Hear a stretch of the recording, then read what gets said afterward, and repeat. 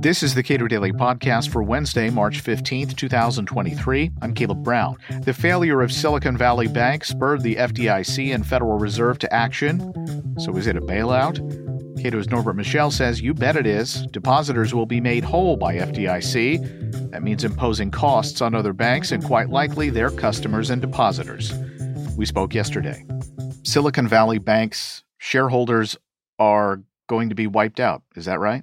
Looks that way. That's okay.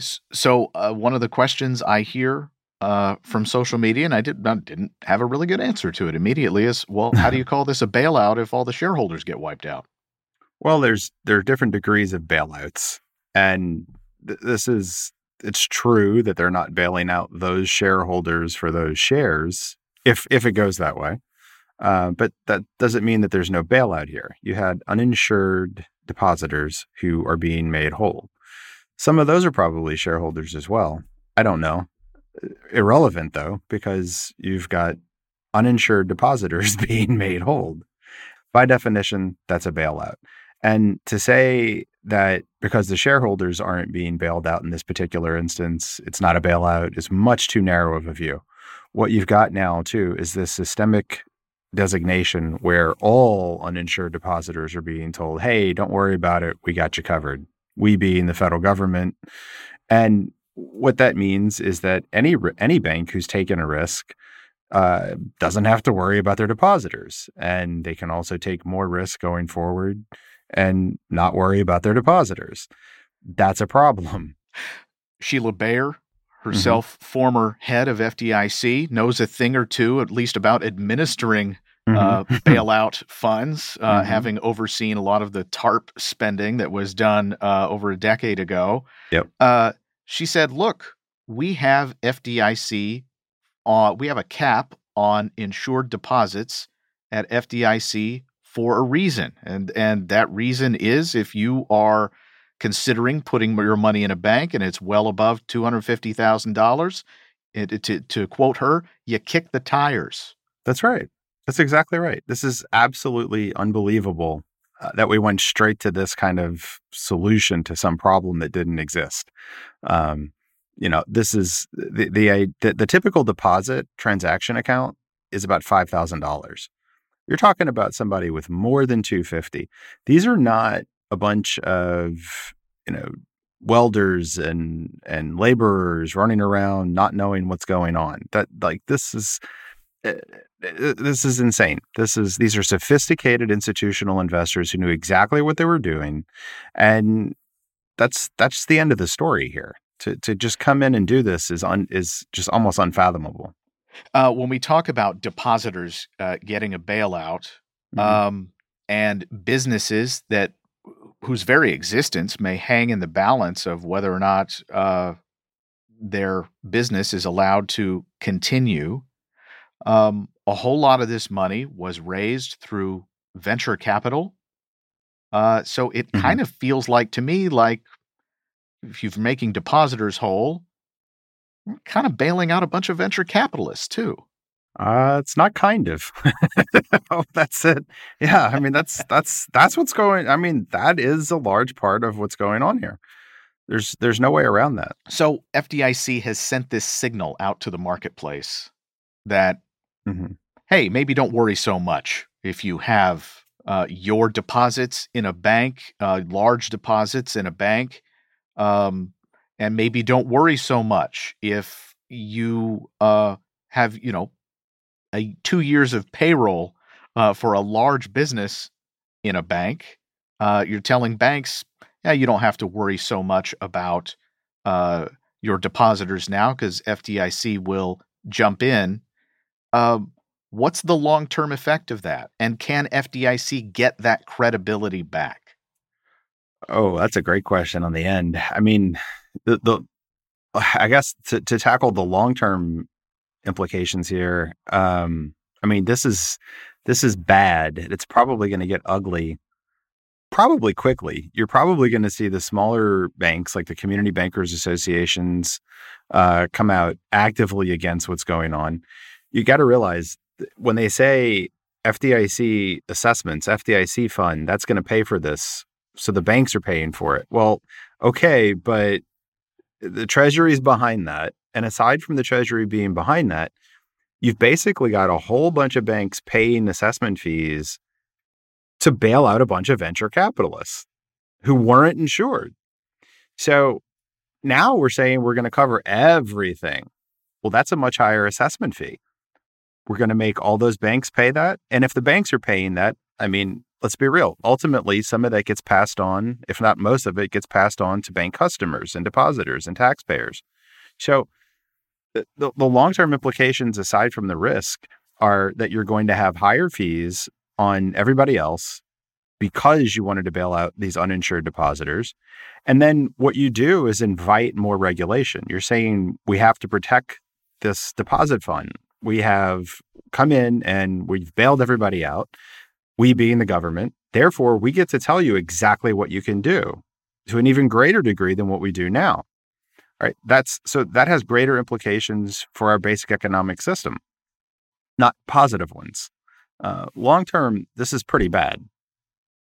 And I think, well, to tail on here, one of the things that's going on right now are these debates over central bank digital currencies and how do we regulate crypto and stable coins. And, this probably has bigger implications for that as well, because basically what we're saying is that you have to do everything through the government. It's not a good set of good implications. Is it fair to say that FDIC has too much wiggle room here? I wouldn't solely blame FDIC. You've got Treasury, Fed, FDIC, broadly speaking, all of these guys. And this is, although I feel a little vindicated, I'm not happy about it. After Dodd-Frank, there was a lot of chatter from Ben Bernanke himself about how the Federal Reserve's emergency lending authority had been restricted. And I, from the very beginning, called BS on that. And I said, all that we've done here with Dodd-Frank is we've given everybody political cover, because you can let the Fed and Treasury get in a room, they can get together and they can say, well, we all agreed that there was a systemic risk. So now we're going to do all this stuff. We're going to have any facility we want, anything, because everybody agreed it was such a big risk. It wasn't just me at the Fed, it was everybody. And that's exactly what you see happen here. They do it. They did it. To the extent that a large amount of the money that FDIC will be ponying up to bail out depositors and thus make those depositors whole and thus keep a lot of these businesses running and thus preserve the potential upside for venture capitalists. It seems like, to the extent that you're bailing out venture capitalists, the argument about systemic risk is actually not as strong as you might otherwise think. That's true. It's not as strong as you might otherwise think. It's very difficult to make that case right now. And the truth of the matter is you can separate this stuff. You have the uninsured depositors. That's one thing. But look, banks can fail. Banks do fail. That's reality. Just like any business, they're taking risks and they do fail. We do have a system in place so that most people, most average Americans, don't have to worry about their deposits. You can argue about whether that's a good system or not, but it is in place. The FDIC bank resolution process, which is designed to make bank resolutions orderly, you have to admit has worked pretty well. Banks are typically closed on a weekend, open back up on a Monday with a bridge bank. People can order in an orderly fashion, get their money out. So you don't have to worry too much about not being able to make payroll next week. There might be a gap, there might be a slight delay, but it still happens. It still works the way it's generally supposed to work. Don't forget, you've also got the Federal Reserve in place. They're supposed to be the lender of last resort. Why couldn't that be? Why do we have to do anything special? Those are the kinds of questions that we should be asking. That, and if all these regulations are so awesome, well, what happened? The Fed's the bank's regulator. The SVB doesn't do anything without regulatory approval. So, let's hold them accountable as well. That was my next question. If the calls for new regulation or rolling back deregulation They're already out there. Oh, and yeah. So the question has to be asked, what was insufficient about That's right. the regulatory system that we had when this bank failed? That's right. And it's absolutely ridiculous to begin with to say we're going to blow up the entire regulatory system because one bank failed or two banks failed or even 10 banks failed. That doesn't mean that the entire regulatory system is bad. I do think the entire regulatory system is bad, but not for the same reason it's not the cause of these banks failing.